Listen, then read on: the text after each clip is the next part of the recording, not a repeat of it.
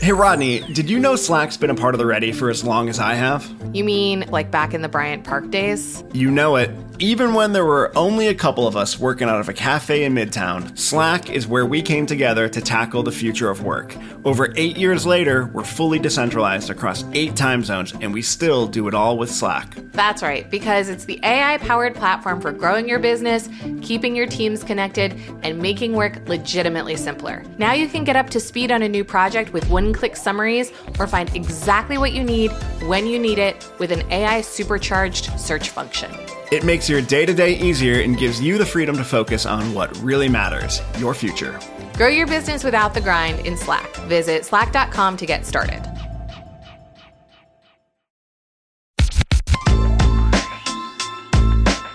Hey everybody, welcome to the show. This is Brave New Work, a podcast about reinventing our organizations and the search for a more adaptive and human way of working.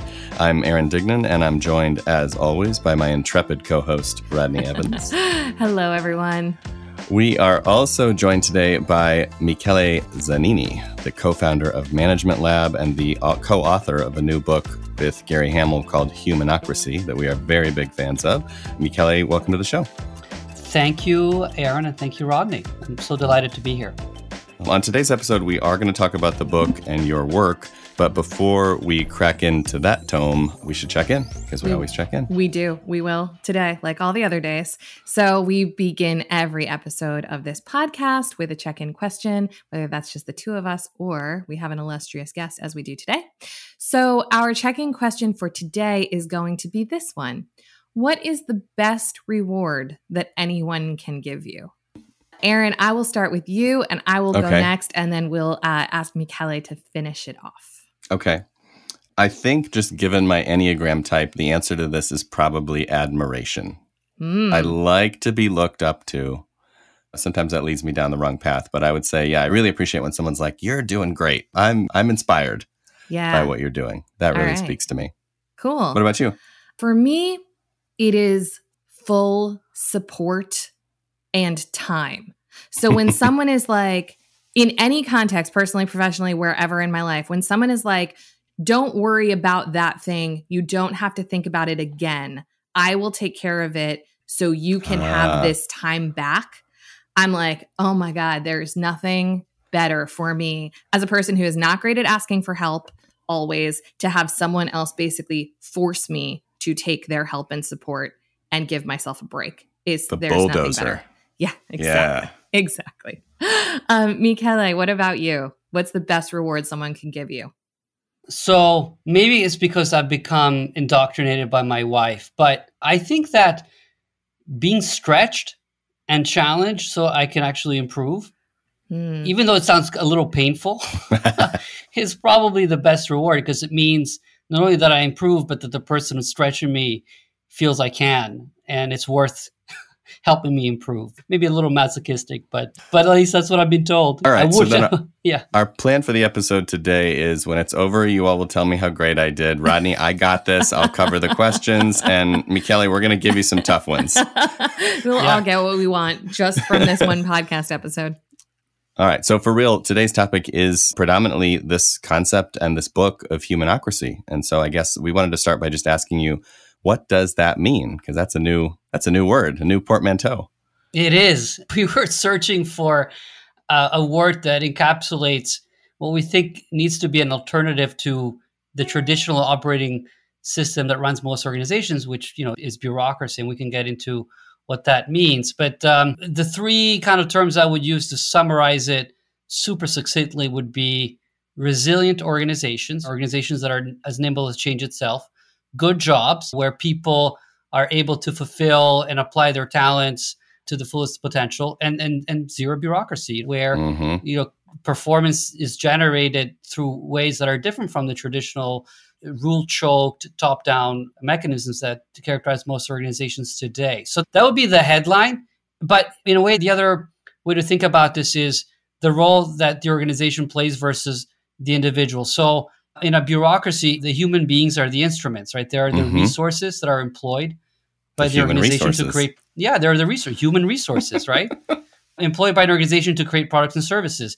In what we call a humanocracy, the script is flipped, right? So It's the organization that is the instrument. It's the vehicle that human beings use to better their lives and the lives of others. The question at the core of bureaucracy is, how do we get human beings to better serve the organization? And the question at the heart of humanocracy is, what sort of organization, in a way, elicits and merits the best that we can give? So that's the pretty different perspective, I think. That as the core notion makes so much sense. And I loved the book and was fortunate to hear Gary talk about it before it was released. And to me, that as just the central theme seems so dead on. I am curious, before we talk about all of the wonderful research that you all have pulled together into this book, I am just curious to hear a little bit about what set you personally down this path. Like, why this? Why now? Why you?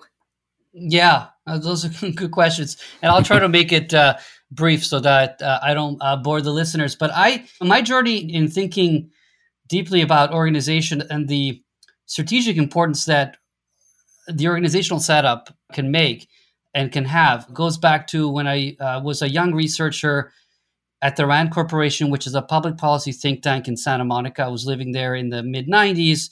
And my first project was for the U.S. Air Force. There had just been a bombing of some barracks in Saudi Arabia, and this chap called Bin Laden was claiming to be the person that really instigated that. And the project was to find out a little bit more about him and this loose network of terrorists that he was stitching together, which presented a very different threat and a very different model from the traditional ways in which terrorist groups were organized, which is very bureaucratic. They had PLO, had an office in Tunis. The Israelis and others could bomb if they wanted to, get filing cabinets and ranks and job descriptions. It was like the DMV, but just trafficking in something different. And what Al-Qaeda and other groups that were emerging and becoming really active in the late 90s were doing is organizing in much different ways, much more loosely organized, no real center, no real bureaucracy. And this was enabled by information technology and other ways that people could coordinate with one another that didn't really require the traditional way of commanding and controlling. So we ended up writing a book about terrorist groups and how they're becoming networked and how governments and public institutions couldn't fight as hierarchies against terrorist networks, and they had to create their own networks that spanned silos and just were much more nimble and innovative in architecting a response. So that kind of planted a seed in my mind. And then I went over after 5 years at RAND, I went to McKinsey, and I did a lot of work around organizational transformations and strategy transformations. And every time I tried to find partners that were a little bit more creative than that were willing to experiment with different ways of approaching change and thinking deeply about organizational models, not just business models. And that ended up leading me to Gary. I had been a longtime fan of Gary Hamel's, and McKinsey was collaborating with him back in 2007, and they were looking for people that were willing to work with Gary and see whether something could come out of a partnership with him. I raised my hand, and the rest is history. Wow, interesting. It's funny, there's some parallels there with Rodney's background. Truly, yeah. The last organization I worked with before the Ready was the McChrystal Group. So I was a partner there with Stan McChrystal, who I'm sure you're very familiar with. And so we spent a lot of time talking about how it takes a network to defeat a network and what sort of the markers are of an adaptive organization and how common purpose, but without a lot of constraining, served terrorist organizations, but not the U.S. military until there was a lot of change and transformation in JSOC, which led me to Aaron. Yeah, no, it's very interesting. We're big fans of General McChrystal's work, and he was kind enough to endorse the book. And I think we even have a passage or two where we quote him. So it's great to hear that parallel track, Rodney. It is indeed a small world. And something you said jumped out at me that I want to scratch at a little bit, which is, you were looking for other people that were open to doing things differently. And obviously that is not everybody. I'm just curious, based on the work that you've done since then and what you all are seeing around this book, why is it that experimentation and challenging the status quo is still such a minority game rather than a majority game, given how much the current system is failing us? Yeah, bureaucracy and the traditional way of organizing is a very difficult beast to defeat. And one of the things that, I can give you maybe some, reasons for why that is, but maybe I'll share one thing with you, which I found to be really interesting. As we were trying to understand why is bureaucracy and traditional management models, why are they so resilient and so entrenched, even though they're clearly debilitating? They're clearly creating so much drag and inertia and disempowerment, and it's not good for anybody. It's like suboptimal outcome. So why are we still stuck? One of the things we looked at where these movements for management kind of reform, if you will, that date back to 50 years ago, 60 years ago. There are people talking about the debilitating effects of bureaucracy. Maslow and McGregor and Likert and Schein, who's still alive, thankfully, in his in his late 90s, and some of the experiments that they ran in plants around the U.S. and overseas. There are a lot of interesting experiments running in Sweden and other parts of Northern Europe.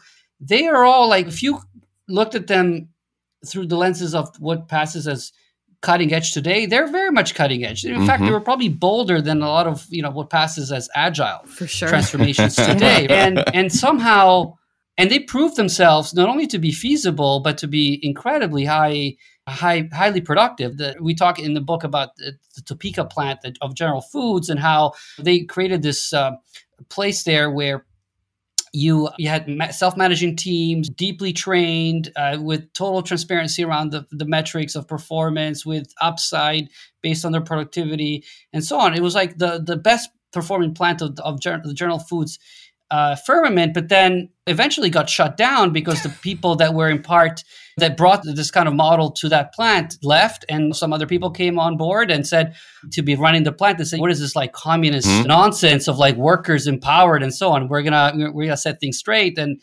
it's just amazing to me that we've been down this road before, and which is why we spent the latter part of the book in thinking about like, how do we make sure that this time it could be actually different. But I think that little example and that little historical perspective tells you that one of the problems is one around power, right? So the ones who do well by bureaucracy and who've mastered the arts of climbing the ladder, dark arts of climbing the ladder, they're unwilling to give their power away, which is what is shifting away from bureaucracy.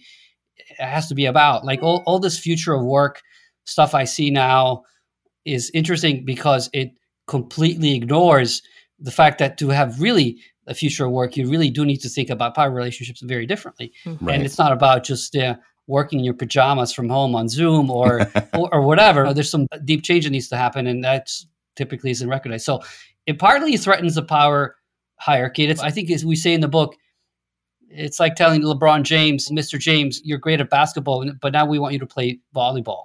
How many people? I don't think he's going to be very happy with that proposition. So partly it's that. Partly it's a system, the bureaucracy, and it's deeply baked into an organization. So you can't just change one thing and expect the whole organization to change as a result. You need to change a variety of deeply interrelated processes, relationships, and so on. And so it takes a lot of work. And that's the other problem that you often see. There is this illusion that somehow you change one practice and you change, and that somehow will, grow to change the organization more broadly. And that typically doesn't happen. You're trying to graft onto the bureaucratic rootstock something that isn't going to grow, right? Because the rootstock itself has a different kind of DNA or different kind of growth dynamic and so on. So it's well defended, it's systemic, and frankly, it's also hard to change. Like, practically speaking, how do you go from A to B? How do you make a shift, especially if you're not in an existential crisis situation, or you're not starting from scratch, which is one of the typical pushbacks you get from laying out some of these examples of companies that are not bureaucratic. Is they might say, wait a minute, these companies are either they were born that way, so they have different genes. W. Gore and others were just started by people who were fed up. Mm-hmm. Yeah, exactly. So that's one problem. Or the other is, companies that are like that didn't used to be, but what provoked that was an existential crisis. So Nucor very much was in that vein. Handelsbanken, which we talk about, which is Sure. a bank in Northern Europe, they were in difficult situations. They brought in a leader who said, we need to fundamentally reset the way we work. And that's what happens. So, how do you make this shift happen when, you're not starting from scratch, when you're not facing an existential crisis, or when you don't have like a philosopher, queen or king who basically can say, this is what we're going to do. And I'm going to be at this company for next 10 years and I'm going to see this through. Because those are the big challenges. And that's why I think we've had so many false dawns and why we are still suboptimizing. Yeah, absolutely. And one of the things you touched on that I feel like we often overlook when we're reading case studies and writing case studies and seeing what is emerging in the future of work is the importance of power literacy in these conversations. That fundamentally, whether you're talking about experimentation, or grassroots change, retooling practices to make them more democratic or more participatory, you are disrupting a power dynamic that, to your point, is entrenched and very well designed for and incents and directs the people who benefit from it to keep doing so. Right. And those are also the people who generally have some power to block or stop the progress of change or the tide from coming for them. And so there's this loop of disrupting a thing that does not want to be disrupted and to some extent requires some airspace and altitude in order for that disruption to occur. And I just think that piece around power is not talked about enough. And so I'm curious, in your work and research, how have you thought about this? If you don't have the philosopher king at the helm, and you are trying to do this in a more grassroots manner, what is your take on making real and lasting progress? Yeah, that's a big question.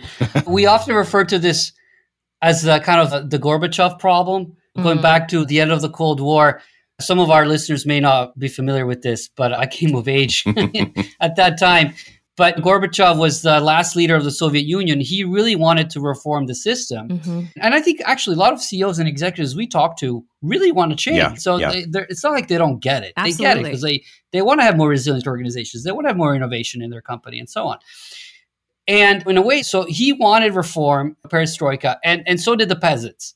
But then the nomenclature, the structure of power below Gorbachev wasn't very keen on it. Right. And how do you match the desire that might be at the top with the desire that is dispersed across the bottom? And the good news, I think, is that today, more than ever before, you can catalyze that bottom of the organization in a way that you couldn't in the past.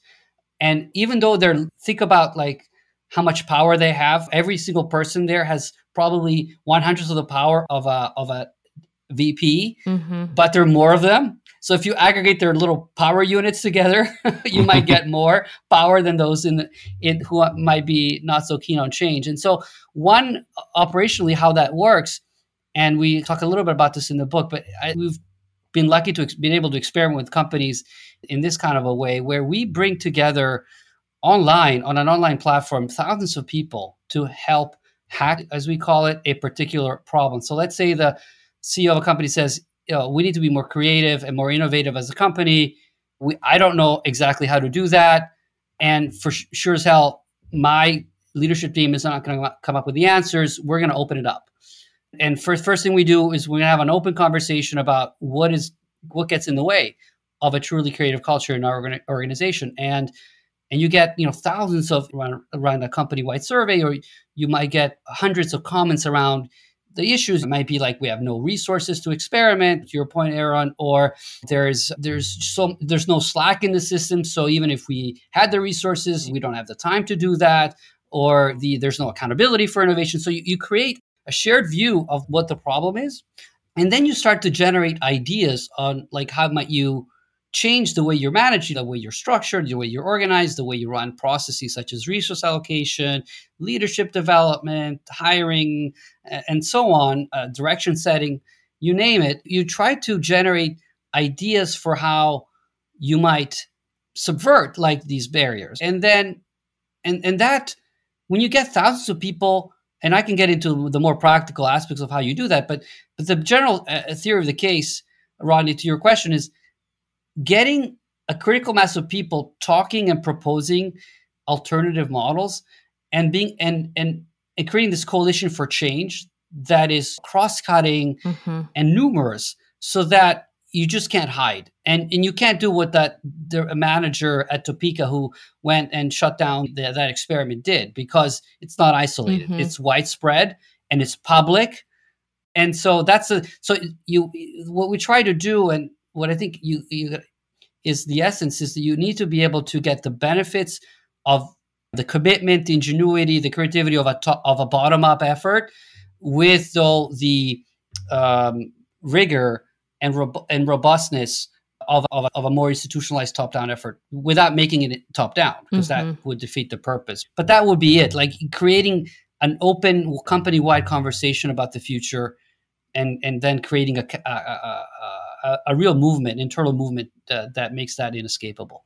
It's funny because in this moment, which we're sort of witnessing the last gasp of unions, this is actually what unionization should be about, which is like, let's move the organization's way of working forward, not just ask for better wages. An extra $1 per hour is great, but actually changing the operating system long term will influence everyone's prosperity far more vastly.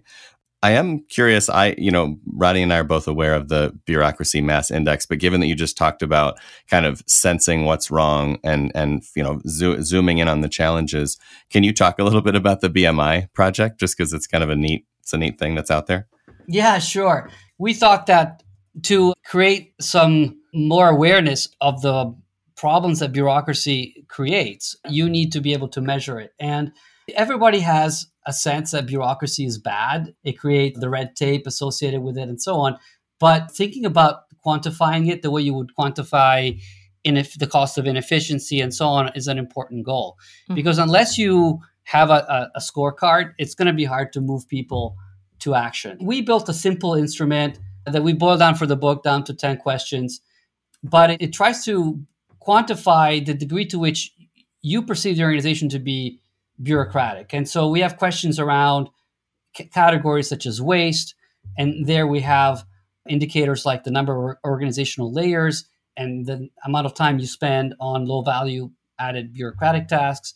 We have questions around friction. What are the impediments to speedy decision making? Around insularity, how much time do you spend on internal versus external issues? Autocracy, as we call it, how is your frontline autonomy limited by rules and processes that just make it difficult for you to exercise judgment? Conformity, how likely are unconventional ideas greeted with positive feelings, or are they mostly dismissed with skepticism or hostility? Timidity, to what extent is your organization enabling you to experiment and take risks? And then the last one, which is, I think, one that generates the most vivid responses, is politicking. To what degree are political behaviors prevalent, and how much do they drive personal advancement? And here, when we ask that question, especially around people working in large organizations, it's like the overwhelming majority reckons that politics plays a big role, right, in success within organizations. Now, that may or may not be true, but the fact that people feel that way is pretty damning in its own right. So we built this tool. If you go to humanocracy.com/BMI, you can actually go ahead and take it and benchmark yourself against 10,000 responses that we've gathered through research we've done with HBR and people that are now submitting their results after the book has been launched. And you can get a sense of where you are and generate some ideas, as we do in the book, on like how do you get your BMI score to be more favorable. I love that. And doing large scale transformation work, so often we get asked questions about metrics, like how do you measure the efficacy of this, or how do you measure the size of the problem? And so I just think it's super cool and amazing that you all have taken a very data-oriented approach to at least an organization creating some level of awareness around the bureaucratic load that it's carrying. Yeah. And we've done this as a thought exercise, but we think the numbers are not, I think they're relatively indicative and true around what the excessive bureaucracy costs the U.S. economy. And the number we arrived at is, 3 trillion, or actually a little more than 3 trillion. But basically, the way to think about that is to say, how many people are in managerial and administrative roles right now? Mm-hmm. And it's a fairly big number, millions of people, tens of millions of people. I think 14% if my memory serves me that are in that kind of role. And then you look at some of the companies we profile in the book, and you look at how many managers they have, how many layers they have. Haier is a Chinese company. They're the largest appliance maker in the world. They have 80,000 people, I think, worldwide. They have 50,000 in China. 3 layers of management. Handelsbanken, which is a Sweden-based bank, they're the most profitable bank in the industry in Europe. 12,000 people, again, 3 layers of management, including the CEO. So you're like, and most companies have 7, 8 layers and so on. So you start to think about, okay, what if we actually brought, those people, instead of making them managers and administrators, we found better things for them to do, more productive things for them to do? What would that do? And also, if you look at the person hours spent on processes that most people think are BS, like performance reviews, right, budgeting, strategy, and you just add up the hours and you say, okay, what if we just freed up all that time? Then you get to numbers like that, like in the trillions. And this is true at the level of an individual company, but it's also true at the level of an economy. And we don't think it's completely spurious, the fact that we've had a productivity slowdown in much of the developed world 20, 30 years ago. And the fact that these trends around more managers, more bureaucrats have actually increased. And one last thing, I just did this analysis today. I was sharing it with Gary before I got on the podcast. If you look at the number of people getting MBAs, so that number started ramping up in the 60s and then really came to like an inflection point in the 70s. And so managerial capitalism came to being at that time. And again, coincident with a lot of like bad trends, like the fact that wages for like people who are started to stagnate then. Yeah, started to stagnate and so on. So I don't think it's a complete coincidence. Mm-mm. Interesting. And I'm glad you brought up Haier and Handelsbanken, because I did want to ask, you share many of the same cases in your book that we talk about. You have maybe an even more front row seat to Haier in particular. Why do you think Haier and others like them are not more famous and more talked about in American business culture? Because I haven't seen them on the cover of Fast Company, and yet they're possibly the most like innovative managerial system in the world at scale right now. So what do you think's going on there in the sort of traditional institutions that tell stories to us about what's important? Yeah, and it's a good point.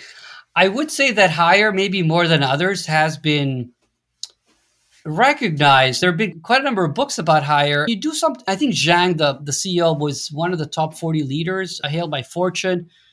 But you're right. More broadly, it doesn't make the Fast Company list and so on. Partly it may be that it's appliances, so boring. Yeah, exactly. Washing machines. So much better to talk about a genomics company that might be managed like Taylor would, but it's genomics or whatever, e-commerce or whatever. So partly it's industry bias. Partly it may also be cultural blind spots that we have. We somehow might be dismissive of examples that come from other countries. Yeah. And then partly it's also that these exemplars or these vanguard companies are seen almost, maybe, what is the right analogy? Maybe like an exotic animal at a zoo. Oh, look. They have those. Yeah, look at the feathers. It's very interesting. But they're like, that's what they are. They're exotic animals. The Morningstar, the tomato processing company, and W. Gore, and even Sun Hydraulics, they've been on the curriculum of Harvard Business School as the canonical case studies to look at when you look at alternative management models. But again, so it's not like people don't know about them, but I think mostly it's interesting. Isn't that nice? Look how they do it. Oh, that's kind of interesting. So that might be it. And then the other thing is, and I could totally take the point in the case of Haier, that you might say they're just like so idiosyncratic. The guy, Zhang, every time you talk to him, he cites like a different philosopher, Heidegger, Kant, like he talks about incomplete contracts theory, Oliver Hart. He's like a pretty unique individual. And so you might say very well and good, but what do I do? Which is why we take pains in the book to say, you got to learn from these companies. It aren't their practices, but the underlying principles that really inform how they work. And what you need to then do is apply that principle to your organization in your own way, in a way that fits with whatever context you're in. I think it's wrong. It's wrong, really wrong to just, and I see this all the time, especially in Agile, and it's really painful. You look at a model like Spotify and with tribes, squads, whatever, and now, I got to do what Spotify does, and you're just rubber stamp it, and it's just it's just not going to work. It's not going to work. You're exactly right, because it's just more of the same. It's more of a complex system saying, what is a framework solution that we can quote unquote implement that is going to give us adaptability? And that is a oxymoron from the get-go. The idea that you're going to create something adaptive from something that is static and copy pasted from somewhere else. So I think inspiration, absolutely, but whole cloth trying to copy somebody else's innovation in your own context, definitely not. And one of the things, Hire is an organization that we draw a lot of inspiration from. One of the things that I often point to when I ask execs to take a look at Hire and read about Hire is just the patience of decades to create the kind of change that has happened there. And that if you're fighting 100 years of bureaucratic debt, it's not going to take you 6 months to completely upend your organization. And it's taken Hire, I don't know, Michele, you would know better than I would, 20 years, 25 years that they've been really on a journey of transformation from creating something that was more efficient to creating something that was more participatory to creating something that was completely micro enterprise to now creating something that's more like a disciplined ecosystem. And I think a lot of leaders also look at something like that and it's easy to dismiss because the idea of that kind of patience is really tough to grapple with. Yeah, no, that is very true. The first experiments, there's a series of experiments that lead Hire to what it is right now. In a way, there's something that is time incompressible, right? You just have to go through it. And because it is a complex social system, it's like saying, oh, look at country X, they're like a dictatorship and they should become democratic. Let's go there and just create democracy. Right. You know, it's not as easy as that, right? And I understand the fact that executives may want to move fast and may want to have a recipe that can apply. That said, I think there are things you can do to make progress happen fairly quickly, to experiment in ways that are meaningful and can really scale fast. Because the alternative is to say, despair. It's going to take you 20 years. Good luck on the journey. No, I don't think that. So Hire shows that you need to layer these changes in over time. You got to be smart about it. You got to experimental, but you can be bold. You can be radical and practical at the same time. When they started experimenting with self-managing teams, they started with the customer-facing units and the sales units. And that makes sense. They have close to the customer. They have a lot of data and so on. But they did that with gusto and it made a difference. And then learning from that, they started working on the back-end units, the support groups. And then they started saying, you guys need to talk to each other and contract internally.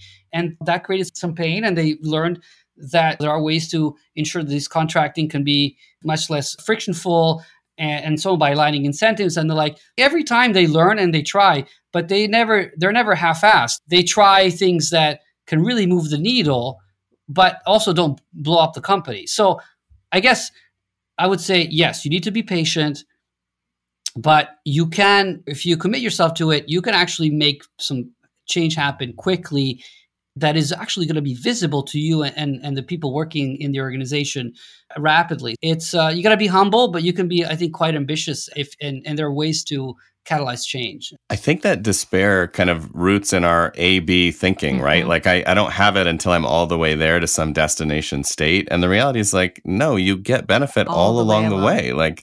Every experiment, every year, Hire has been a better place to work and a better performer. So it's not like you have to wait to be arriving at some beautiful Hogwartsian destination to be a wizard. You can just play the game.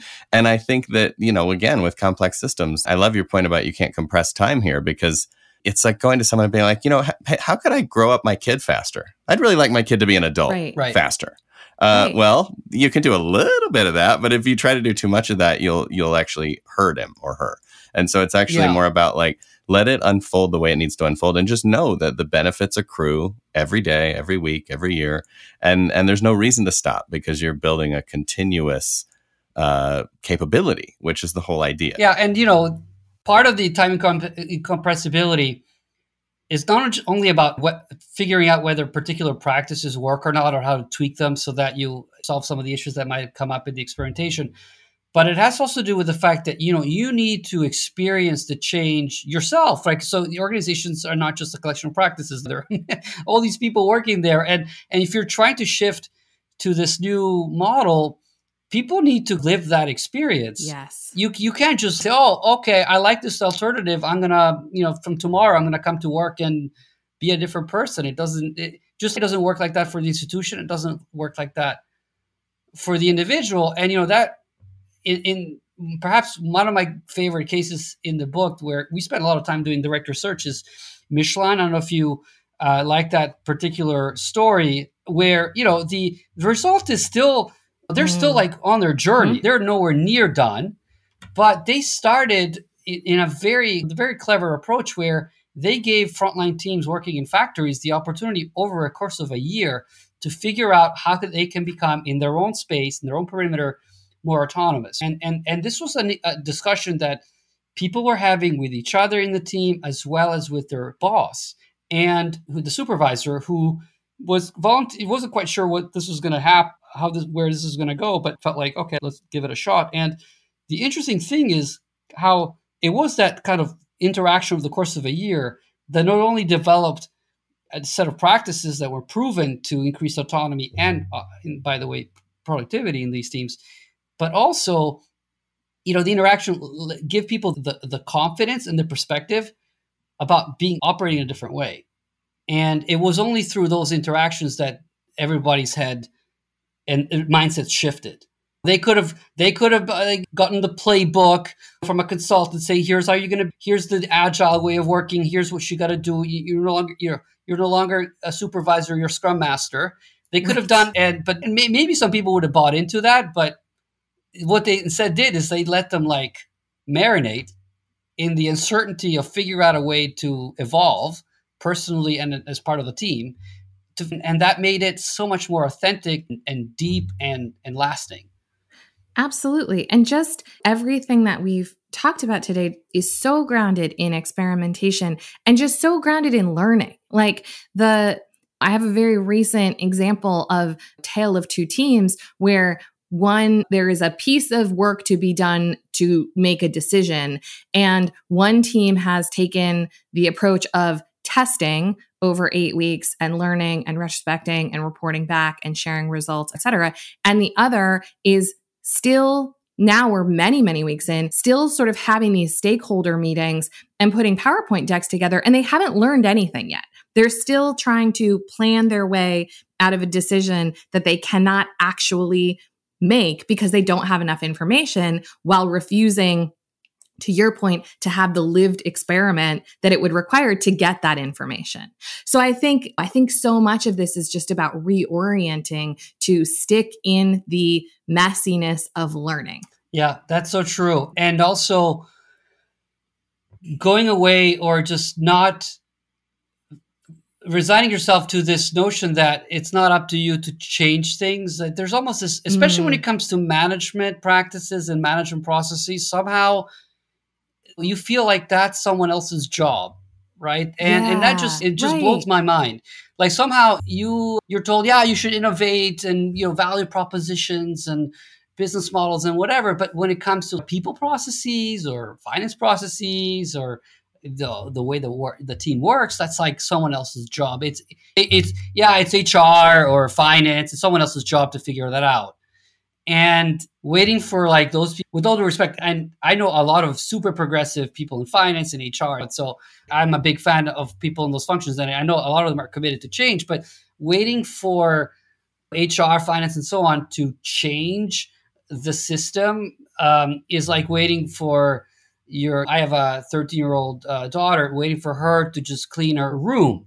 It may happen, but I wouldn't bet that way, right? You might be waiting. Yeah, I might be waiting quite a bit. And that's the thing, the message we like to give people at the end of the book is you're not helpless. You can change things and you can start where you are. It's helpful to have a CEO who's supportive. For sure. It's helpful to have HR that, who are supportive. There's you can experiment. It's not like it's okay. You can experiment with management things, not just products or services. I like that. And actually, that feels like a really good place to draw things to a close, right? Everybody needs to go and be brave and start to get to work, start to take action. So, Michele, thank you. Thanks very much for joining us. I enjoyed it really very fun. much. Thank you so much, Rodney and Aaron. If y'all like what you're hearing, please do give us a review. It is really helpful to support us in getting this podcast into the hands of those who are ready to go and make change in their own organizations. And as always, a quick tip of the hat to Taylor Marvin for making us sound good. Brave New Work is produced by The Ready, where we help organizations around the world change the way they work and lower their BMI. You can get in touch with us by emailing podcast@theready.com. And as for you, thanks for listening. Now go change something.